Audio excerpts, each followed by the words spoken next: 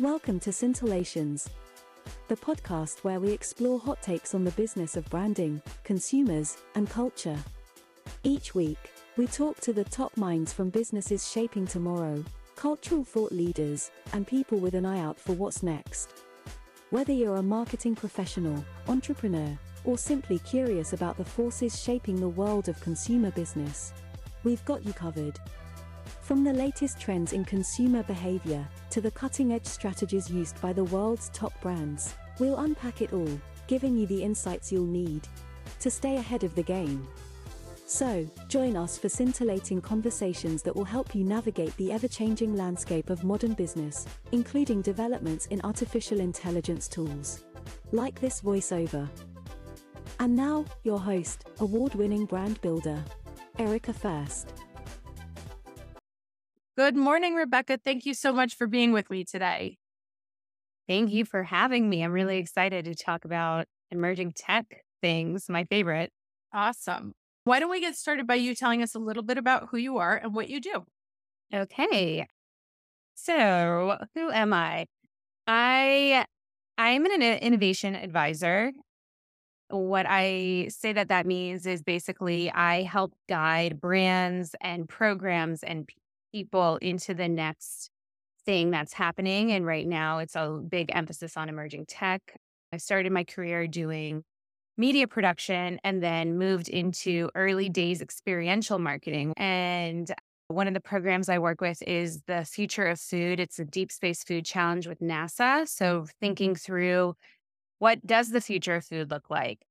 And then I take that work across different industries. What does the future of the beauty industry look like? What does the future of education look like? Using now anchoring with AI and emerging tech, and kind of how are we going to start seeing shifts across these different industries? So Awesome. That sounds super interesting. It's very fun because also right now we're creating it. Yes. So it's a fun time to not just be talking about it, but also actively be a part of making it possible. So today we were going to talk about how the beauty industry is being shaped by AI. And so I'll just ask you that question flat out. How is the beauty industry being shaped by AI? I think it's two different buckets. There are going to be a lot of things we don't even know yet.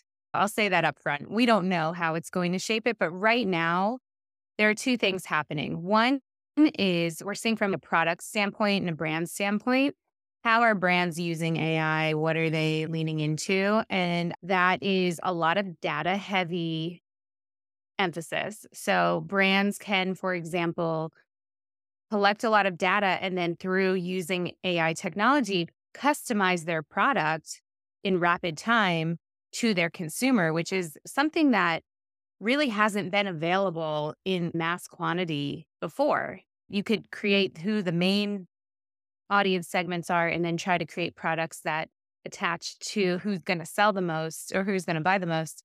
But now with AI, there's customization happening. So data is a big part of that. And I think we're going to just see, even as things move to have digital presences, like virtual retail is shifting, and AR and having makeup trials, and you can try it on. So it's this combination of data and then the technology being able to actually try out the product in advance. Those are kind of like some of the fun things I think are happening, the actual consumer product relationship.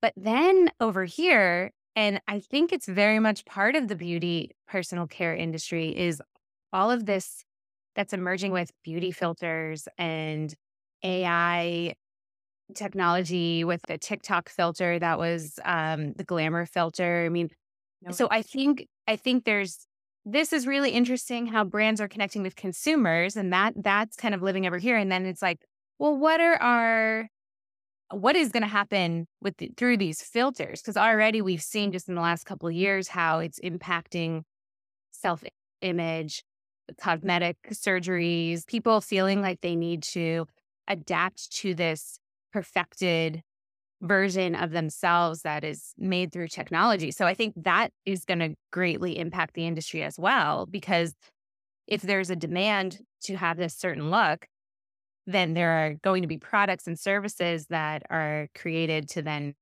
fit the demand. So I think there are two big things happening at this point, and more will evolve, I'm sure. But Going to the filters thing, I purchased a lot of Fenty product because they have those AI filters. What shape are you? Here's your perfect contouring. And I probably would never have purchased those. I don't want to watch 1,000 tutorials on how to do it, especially since everyone is 20. And so they have the filter and you can do it. And I ended up buying a lot of product that I love and I would not have. So your point about the filters is quite interesting. It scares me a little, the second point, right? That the shaping face. I mean, I would use those beauty filters as an easy out. It's like, okay, I don't look good. Let me just pop one of these on and it's fine. You look good on camera. that's how it starts. But exactly, you are to the point where then you have like a dissociation between what you see in the mirror and what you see in your videos. And that, I have to be honest, scares me a little bit. Well, it is scary. I mean, also just to observe how quickly it happens. And I'm not a psychologist, so I can't speak to the psychology behind it, but I'm a person using it. Even just when we look in the mirror, the whole concept around that, how you see me in person is different than how I see myself in the mirror. Yeah. So then when you see photos, I mean, we've grown up with that, where you see photos and you're like, is that what I look like? Yeah. Now it's amplified because it's happening all the time. It's through all the apps. And if that becomes the norm and then it's removed, then what you actually are, you're like, wow, I was okay with it, but now I need to enhance myself. So let me go get this product or whatever. So it's an interesting thing. And I don't think it started negatively or maliciously. I think it's what evolves through just being humans and psychology. And as someone who has worked in marketing and strategy and all the things from the media point of view and with the brands, there's an opportunity for brands to really leverage this and sell more product. And it's like, I don't blame them, like this is a business, but there's something happening with everyone from a societal, global perspective that is cause for concern. And I don't know how we stop it. And I'm not suggesting that, but I think it's worth noting that there's a shift happening. And I don't see it slowing down, because once it's attached to revenue streams and people making money, it becomes more complicated to halt the process. Yeah, indeed. And it's interesting because I do think there's the nature of AI, which is to maximize existing information, tends towards personalization in one sense, but also homogenization in another, making everybody look the same in that filter. And then we all have to look the same. What usually happens culturally is every action has an equal and opposite reaction. And I'm seeing a lot of sort of cultural trends similar to 2005, 2006, when there was sort of an excess of the bling and that. Usually a counterculture comes up from underneath that rejects all that. And part of that would be the de-influencing, or kind of like the Gen Z whole chaos kind of aesthetic. But I think it's too early to tell if that's actually going to happen and if it's going to have any traction in the future. But I think it'll be interesting, as you were saying. We used to say as seen in a media property, and now it could be as seen in this particular filter. Yeah. Well, and it's also interesting thinking about the future retail and AR and just being able to try on the products. Like you were saying, I bought the products because I could see how it looked on my face. I remember, and this is going to make me a little dated, but I remember being in 7th grade when brand websites started popping up. And it was really fun because this was Web 1, where brands could connect with consumers, but it wasn't a dialogue. It was just me going to the site. So I remember so clearly going to gap.com. And what you could do on that website was nothing except pick your hand color. They had like 4 different shades. And then you could pick from their selection of nail polish, and you could put it on your nails and see what it would look like. And I remember thinking that was so fun And then I was going to go to the mall the next day and get the gray, silver, chromatic, whatever nail polish. And it's interesting because that was a long time ago. And there was this period of time where I feel like that engagement on the beauty level with products didn't progress until more recently, as there was starting to be this future retail, having digital try-ons at the store. Now you can do it at home. And so it's interesting that there's this time where nothing really happened.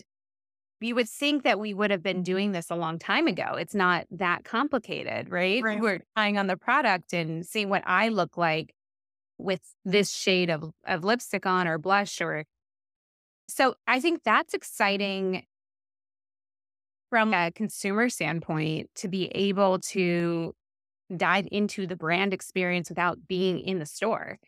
Um, um, but that being said, I think there's something very interesting happening with the filters. Yeah, I think the potentials of what can be in the future are it's kind of like contemplating the size of the universe. It's just a little it's too much to even try and wrap your head around. But it puts us on a perpetual treadmill of insatisfaction because, as you said, it's like, well, what's next? What's next? What's next? What's next? Does it have to stop at some point, or I think this is like a physics question, right? Like if it stops, I think it's because it crashed. black hole?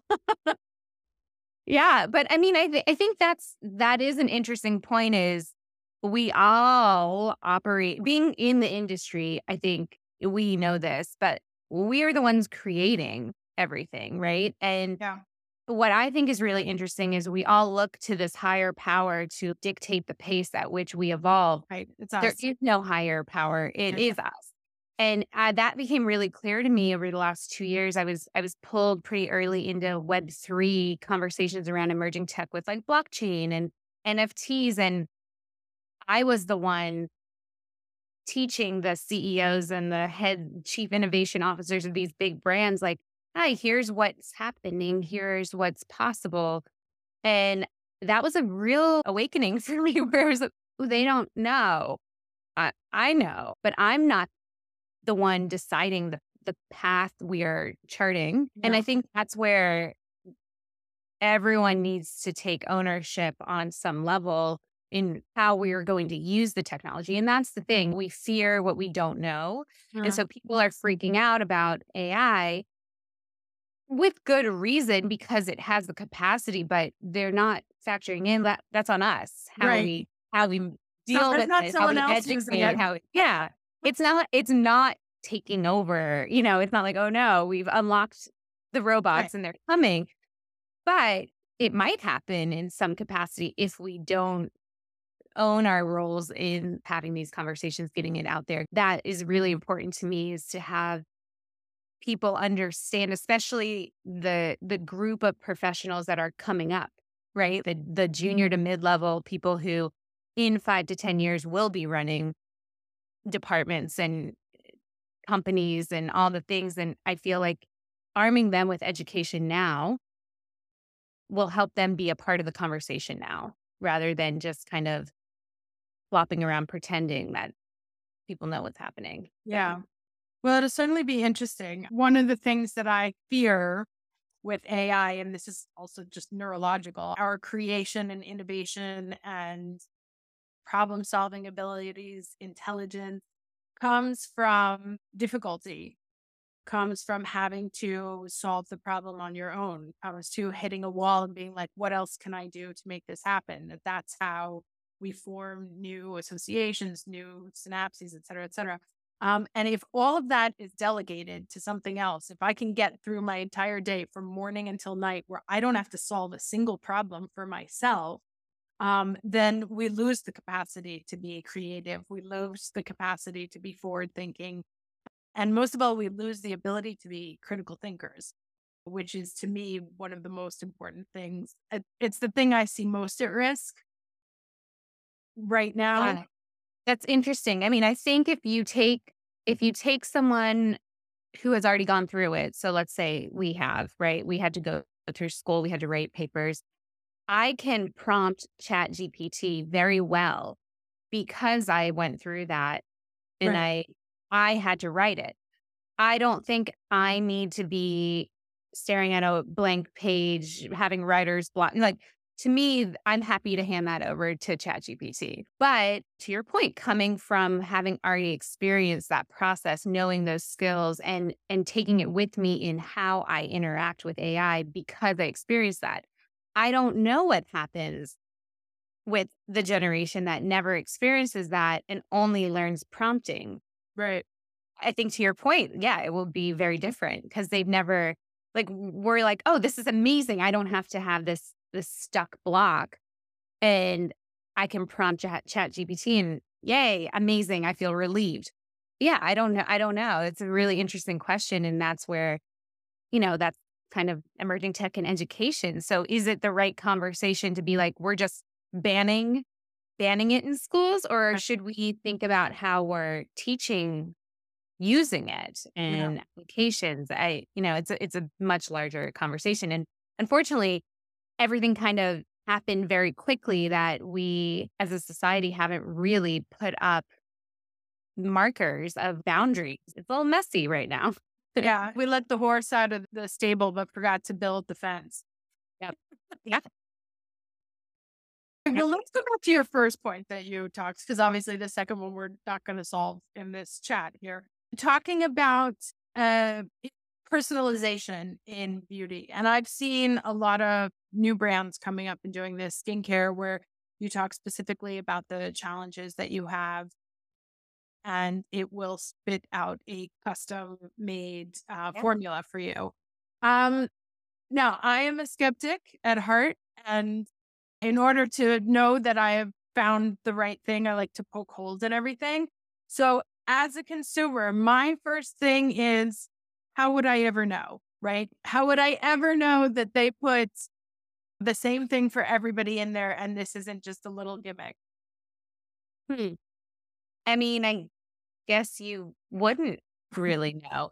But by that logic, if you're picking up a dandruff shampoo, maybe you don't really know that it actually helps with any of those things, or a PM lotion versus an AM. I mean, I, I don't know. I don't know how well that's actually interesting. I wonder if AI linked with blockchain would then maybe there's some kind of verification 100%. process that happens that's embedded in the product that then you're receiving that and you know that it was processed in this way. I mean, when things become more automated, eh, you could get a verification process, right? So it's not actually in the brand's best interest to deceive the consumer.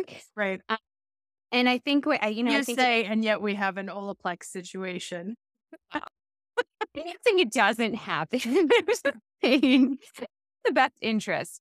Right. Because ultimately they want to sell products, right? So with AI, it is interesting. At first, we had a few shades of skin tone, and then you could have maybe like, oh, I have sensitive skin. So now this.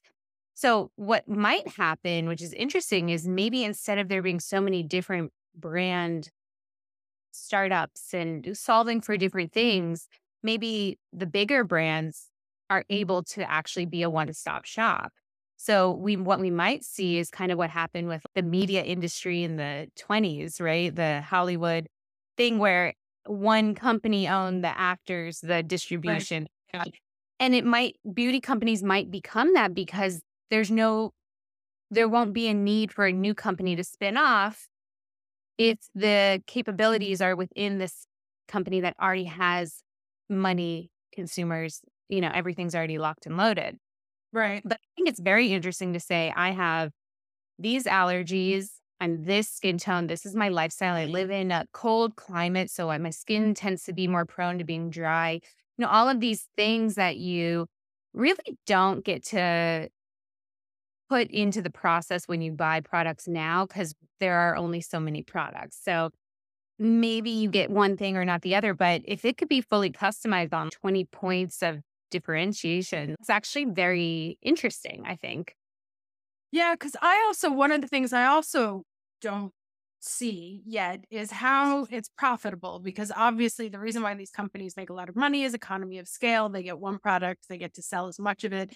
If you have to make individual formulas for all 200,000, 1 million of your clients, that is a very inefficient factory line. I don't know how the supply chain works exactly. I think it can probably be done in a way that is more effective, and maybe there are 5 categories, you pick which one of the 5, and it's just a matter of combining the formulas. So that's the really big question, is if you get data, what do you do with it? So with this conversation around beauty, you have all the data. You know what my coloring is and what I'm prone to, whatever. Then what? Right. That's going to feed me the same thing I've already bought. It's kind of like, oh, you know what I can't stand? If I buy a white chair, then Amazon's like, hey, do you want to buy these white chairs? I'm like, no, I just bought a white chair. You know I bought a white chair. Why are you sending it to me? I've never understood how that could be the biggest company on the planet and it cannot figure out that retargeting. I literally just bought it. You know that because You know I bought it. I bought it from you. I think that's the shift, right? Like that's what will be happening is as they get better with the data, it will get more customized and less annoying. It will just become part of life. I wonder if they start doing something where they collect all the data of the people that they have and they develop a product based on that. Oh, these people have this in common, so let's direct that. And then it gets pushed specifically to that kind of marketing. I think that's already happening. I mean, in 2016, I was working with Procter & Gamble, and they had this really interesting technology that they had patented for a decade. They weren't doing anything with it. And it was this little felt square, basically dehydrated soap. So just like this little tiny thing instead of, think about laundry detergent. And so remember, it was dry crystals, and then it was liquid, and then it was the pods. And so this would have been the next iteration on that path of innovation. And they had this, and they were like, we can put any soap in it. We can do shampoo, shaving cream, home care, personal care. I mean, they had 20 different SKU options for the same technology. And they were like, we don't know what to do. And we don't know which to launch first, and how do we do this? And so we ended up using crowdfunding as a way to validate or invalidate different products. They didn't need the money. It wasn't a crowdfunding play for fund our project. It was who was willing to put transactional validation against this product. And so it was a fascinating experience to see which categories people were like, yeah, that actually, yes. So I do think brands are looking at that and crafting the direction of their products based on demand. But sometimes I think they also put things out there and they flop. And so because there are so many brands now, Procter & Gamble could just for decades, put something out there. It doesn't make it, fine, no big deal. Put it on the shelf. People will buy it. Now with startups and just so many other brands in the space and competitors, these bigger legacy brands are having to be a little bit more intentional with what they deliver, because I don't have to go to L'Oreal or Estee Lauder. I can go to, Glossier. Yeah. It's just, there are so many different options now. So I think it'll be really interesting to see how brands use this technology. Okay. So, Rebecca, where can people find out more about you and what you do and working with you? Well, they can find me on LinkedIn, or they can follow me on Instagram at Rebecca Batterman. I'm actually developing out a number of courses that are for non-technical courses. So understanding AI across different industries, having conversations like this, arming people with really just understanding what is happening and how are different industries being impacted. So if anyone is interested in learning more, find me, and soon there'll be a lot of information about that. Awesome. I definitely will check. I'll send it to you. Thank you so much again for being here. This is super interesting. Yeah, and this was really fun. I like that we've had this conversation. It's exciting.